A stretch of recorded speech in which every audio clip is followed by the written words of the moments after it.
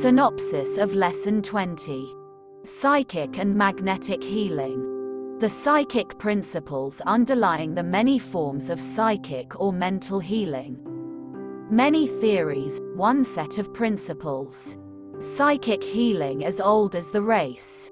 The basic principles of psychic healing. The physiological principles involved. How the astral body is used in psychic healing. Human magnetism, and what it really is. All about prana, the laying on of hands in healing, and what is back of it. What happens in magnetic healing? The secret of absent healing. Space no barrier in psychic healing. The human aura and psychic healing. The secret of suggestive therapeutics. The effect of the affirmations of the healers. How the healing cults obtain good results. Self-healing by psychic power. Absent healing by psychic power. How to treat others by absent treatment. Valuable instructions and practical methods of psychic healing. The whole subject condensed and made plain, so that it may be applied by any person of average intelligence. No fanciful theories. Only plain, practical facts for actual application. Lesson 20. Psychic and Magnetic Healing. Probably no phase of psychic influence is more familiar to the average person of the Western world than that of the healing of physical ills and conditions by means of psychic influence under one name or another. Great healing cults and organizations have been built up upon this basis, and the interest in the subject has taken on the form of a great popular movement. As is natural in cases of this kind, there have been hundreds of theories advanced to account for the phenomena of psychic healing, and a still greater number of methods of treatments devised to carry out the principles of the theories. Ranging from the teaching of actual divine interposition and influence arising from certain forms of belief and practice, covering many intermediate stages.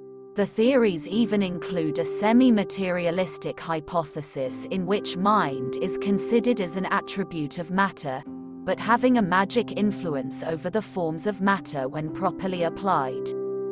But it is worthy of note that no matter what the general or particular theory, or what the favored method of application, these healing schools or cults, as well as the independent practitioners, meet with a very fair degree of success and perform quite a number of cures. Many of these Western advocates and practitioners of psychic healing practically hold that the whole system is a very recent discovery, and that it has nothing whatsoever to do with ordinary occult science. The occultists, however, are able to smile at these ideas and beliefs, for they not only recognize the general principles involved, but they also are aware that these principles, and their application, have been known to advanced occultists for thousands of years. I do not say this in any disparagement of the modern schools of psychic healing, for I am in full sympathy with their great work. I merely mention the matter that the student may get the right historical perspective in considering this phase of psychic phenomena and influence. So far as the methods of application are concerned, the true occultist recognizes that most of the methods and forms of treatment are but outward cloaks or disguises for the real psychic healing principle. The gist of the real methods is to be found in the principles of the application of psychic influence which I have presented to you in these lessons, viz. 1. Strong desire to make the cure. 2. Clear mental image or picture of the desired condition as actually present in the patient at this time. And 3. Concentration of the attention and mind of the healer, so as to bring to a focus to two preceding mental states. Here you have the real secret of psychic healing methods. The rest are all elaborations thereof, dressed up forms and ceremonies which affect the imagination, faith, belief and confidence of the patient, and thus make the healing process much easier. In fact, with the proper degree of faith and confidence on the part of the patient, there is but little need of a healer, for the patient may treat and cure himself. However, in most cases, the presence of the healer aids materially in arousing the faith and confidence of the patient, and hastens the cure. Again, so far as the theories underlying the cures are concerned, occultists are able to reduce them all to a single working theory or principle, which includes all the rest. Brushing aside all technical details, and all attempts to trace back the healing process to the ultimate facts of the universe, I may say that the gist of the principle of all psychic healing is that of influencing the astral foundation of the various organs and parts, cells and centers, so as to make it proceed to manifest a more perfect physical counterpart. All psychic healing is really accomplished on the astral body first, then the physical body responds to the renewed activities of its astral counterpart. To get the real significance of this statement, it is necessary for you to realize just what the astral body really is. This once grasped, the difficulties vanish, and you are able to form a clear conception of the entire matter and process. The astral body is a precise counterpart of the physical body, its organs, its parts, its centers, and its cells. In fact, the astral body is the pattern upon which the physical body is materialized. The astral body is composed of an etheric substance of a very high rate of vibration. In one sense, it may be considered as a very subtle form of matter, in another as a semi-materialized form of force or energy. It is finer and more subtle than the rarest vapors or gases known to science. And, yet, it has a strong degree of tenacity and cohesiveness that enables it to resist attacks from the material side of nature. As I have said, each organ, part, center or cell of the physical body has its astral pattern or basis. In fact, the physical body has been built up, in whole and in all of its parts, on the pattern and base of the astral body.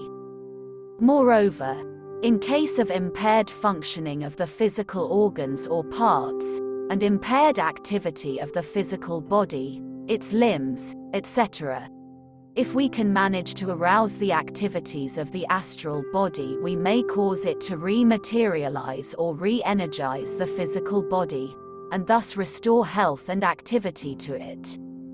If the liver, for instance, is not functioning properly, we proceed to start up the activities of the astral counterpart of that organ, to the end that the physical organ may be re-energized and recreated in a measure. All true psychic healing work is performed on the astral plane, before it manifests on the physical.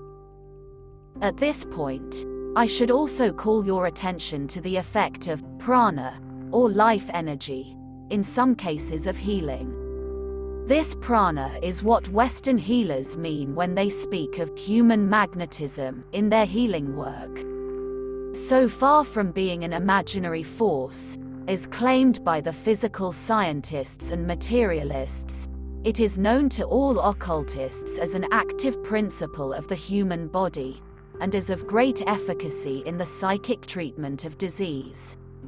I shall mention the details of this form of treatment as we proceed. I mention it at this place merely to call your attention to the fact of its existence.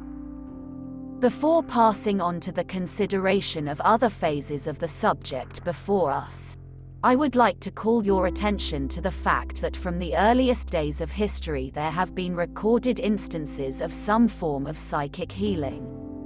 In the earlier days, the psychic healing work was left entirely in the hands of the priesthood of the various religions prevailing in the several counties of the world. Claiming to have an exclusive divine sanction to perform healing work, these priests used various ceremonies, rites, incantations, etc., in order to obtain their results. In many cases, these priests were ignorant of the real psychic forces invoked and set into operation. They merely practiced methods which had been found to work out effectively, and which had been handed down to them by their predecessors. In other cases, however, the priests undoubtedly were skilled occultists, and had a very full knowledge of the forces they were using, though, as the masses of the people were very ignorant, it was impossible to acquaint them with these things so far above their understanding, and, consequently, the priests applied the healing forces under the disguise of their religious ceremonies and rites. From time to time, however, as civilization progressed, there came into prominence persons who worked cures of physical ills by means of magical ceremonies and other similar methods, but who were outside of the priesthood. Some of these men undoubtedly had a very fair knowledge of the real secret of their cures, though they disguised them to suit the mental condition of their patients, and, also, probably for purposes of self-glorification. In other cases, however, it is probable that these healers had merely stumbled across the fact that certain things said in a certain way tended to work cures, or that certain physical objects seemed to have therapeutic virtue. They did not realize that the whole healing virtue of their systems depended upon the strong idea in their own minds, coupled with the strong faith and confidence in the mind of the patient. And so the work went on. In some of the oldest records of the human race, the scriptures of the various peoples, we find that laying on of hands was the favorite method employed by the holy men and priests, and other performing healing work. From the first, there seems to have been an almost instinctive recognition on the part of man of the fact that there is a healing power in the touch of the hand. Even ignorant and savage mothers instinctively apply their hands to the hurt bodies of their children, a custom that has its counterpart in civilized races, by the way. The child is taught to expect physical relief from the application of the mother's hands, and its mind at once pictures relief. Not only is the mental picture created, but the desire and confidence is established in the minds of both persons. The same thing is true of all laying on of hands, and thus are the principles of all psychic influence brought into play. But this is not all there is to it. In the first place, there is an actual transference of prana from the body of the healer to that of the patient, which serves to energize and revitalize the cells and centers of the body of the latter. In the second place, there is the effect upon the astral body of the patient, which tends to materialize better physical conditions. In the third place, there is that combination and union of the minds of the two persons, which gives extra force and power to psychic influence. Is it any wonder that cures take place under these circumstances? In the modern revival of the almost lost art and science of psychic healing among the general public, there has been unusual stress laid upon the feature of absent healing, in which the patient and the healer are not in each other's presence. To many this has seemed actually miraculous, and as a positive proof of divine interposition. But a little thought will show the student that such cures are not unknown in the pages of history, as a casual examination of the sacred books of almost any religion will show. Moreover, the student will see that to the effect of certain principles of psychic influence there needs but to be added the principles of telepathic communication, or, better still, the principles of astral communication by some phases of clairvoyance, to account for the entire phenomena of absent healing. Space is no barrier on the astral plane, as you have seen in the preceding chapters of this book. Once the en rapport condition is established between healer and patient, and the rest is simple, the astral body is induced to energize more actively, and as a result the physical manifestation is improved and normal functioning restored. Of course, all this is wonderful enough, all psychic phenomena is, for that matter. But we see that we do not have to go outside of established occult laws, principles and facts in order to account for some of these modern miracles which have puzzled and perplexed so many good persons who have not known of the occult teachings, and who fear that the world is being turned upside down, and nature's laws overturned by these newfangled ideas and methods. Perhaps the most simple method of healing by psychic influence is that which is at the same time the oldest method, i.e., the laying on of hands. This method was revived about 20 years ago in America and Europe by the new school of magnetic healing, which sprung rapidly into public favor. The other schools of psychic healing, generally known as mental healing, spiritual healing, divine healing, etc., generally frown upon the use of the hands in psychic healing, deeming it too material and too much allied to hypnotism, etc.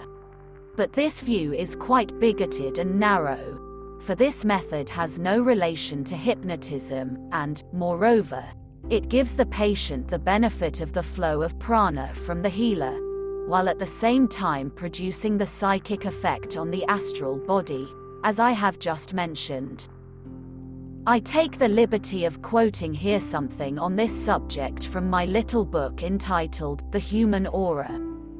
In the chapter of that book devoted to the consideration of the subject of auric magnetism, I said, in cases of magnetic healing, etc., the healer by an effort of his will, sometimes unconsciously applied, projects a supply of his pranic aura vibrations into the body of his patient, by way of the nervous system of the patient, and also by means of what may be called the induction of the aura itself. The mere presence of a person strongly charged with prana is often enough to cause an overflow into the aura of other persons, with a resulting feeling of new strength and energy. By the use of the hands of the healer, a heightened effect is produced, by reason of certain properties inherent in the nervous system of both healer and patient. There is even a flow of etheric substance from the aura of the healer to that of the patient, in cases in which the vitality of the latter is very low. Many a healer has actually, and literally, pumped his life force and etheric substance into the body of his patient, when the latter was sinking into the weakness which precedes death, and has by so doing been able to bring him back to strength and life. This is practically akin to the transfusion of blood, except that it is upon the psychic plane instead of the physical. But the true magnetic healer, call him by whatever name you wish, does not make this pranic treatment the all-in-all of his psychic treatment. On the contrary, it is but the less subtle part, which leads up to the higher phases. While treating his patients by the laying on of hands, he, at the same time, strives to induce in the mind of the patient the mental image of restored health and physical strength. He pictures the diseased organ as restored to health and normal functioning. He sees the entire physiological machinery operating properly, the work of nutrition, assimilation, and excretion going on naturally and normally. By proper words of advice and encouragement, he awakens hope and confidence in the mind of the patient, and thus obtains the cooperation of that mind in connection to his own mental efforts. The astral body responds to this treatment, and begins to energize the physical organs and cells into normal activity, and the journey toward health is begun. In the little book just mentioned, the human aura, I gave some valuable information regarding the influence of colors in psychic healing, which I do not reproduce here as it is outside the scope and field of the present lessons. Those who may feel interested in the subject are respectfully referred to the little manual itself. It is sold for a nominal price by the publishers of the present work. In the form of psychic treatment, which comes under the head of suggestive therapeutics, great insistence is laid upon the verbal suggestion to the patient, on the part of the healer. The patient is told that he will get well, that his organs will function normally, etc., etc. But the student of the present lessons will readily see that the only virtue in the spoken words consists in their power to evoke and induce the mental image of the desired condition in the mind of the patient.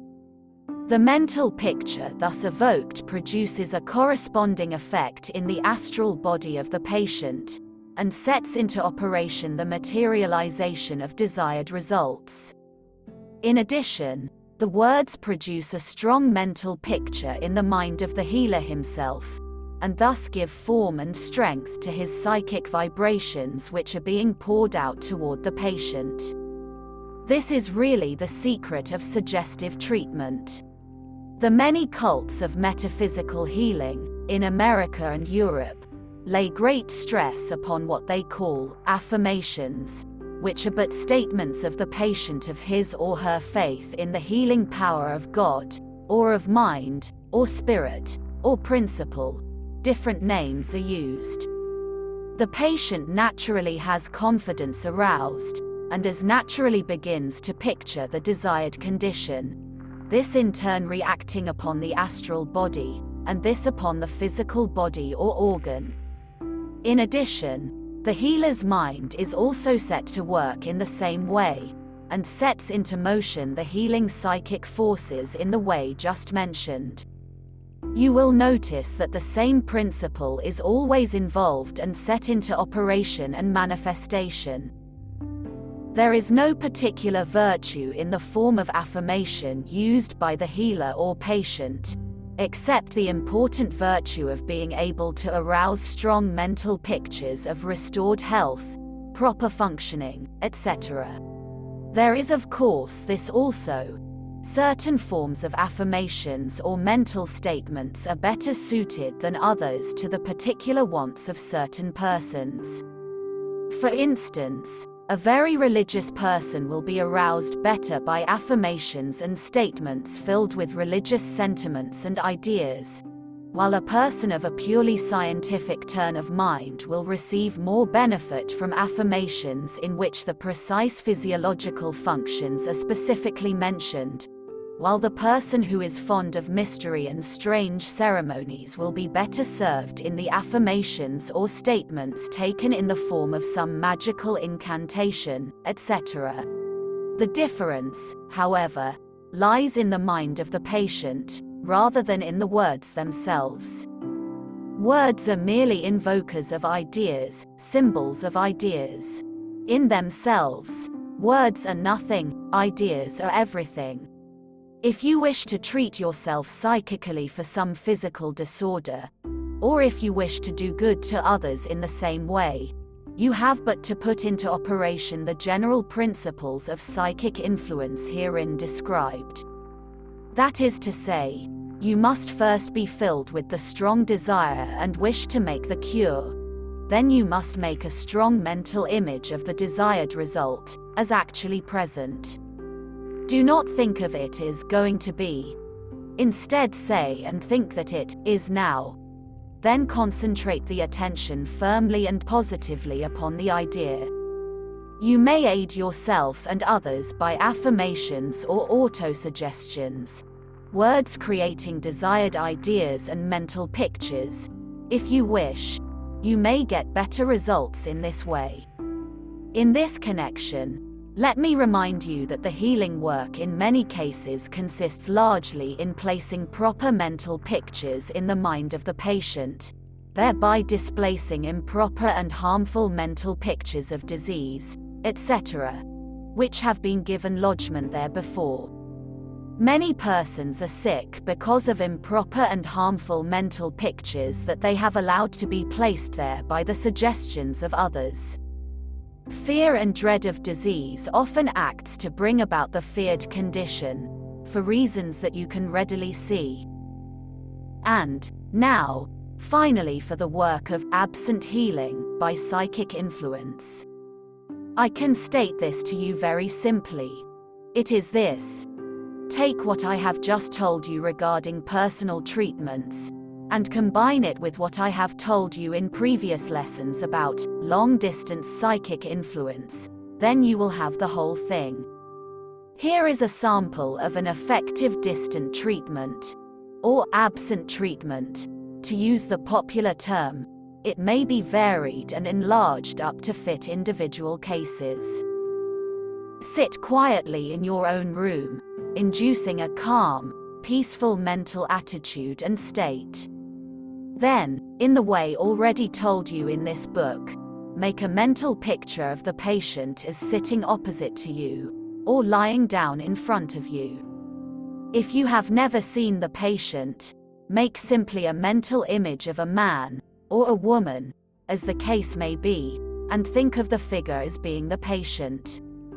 The best practitioners of distant psychic healing produce such a strong mental image of the patient that they can often actually feel his or her presence. This, of course, is the result of a simple form of clairvoyance. Then make a strong mental picture of the condition that you wish to induce in the patient, the healthy physical condition of the organ, or part or body, as the case may be.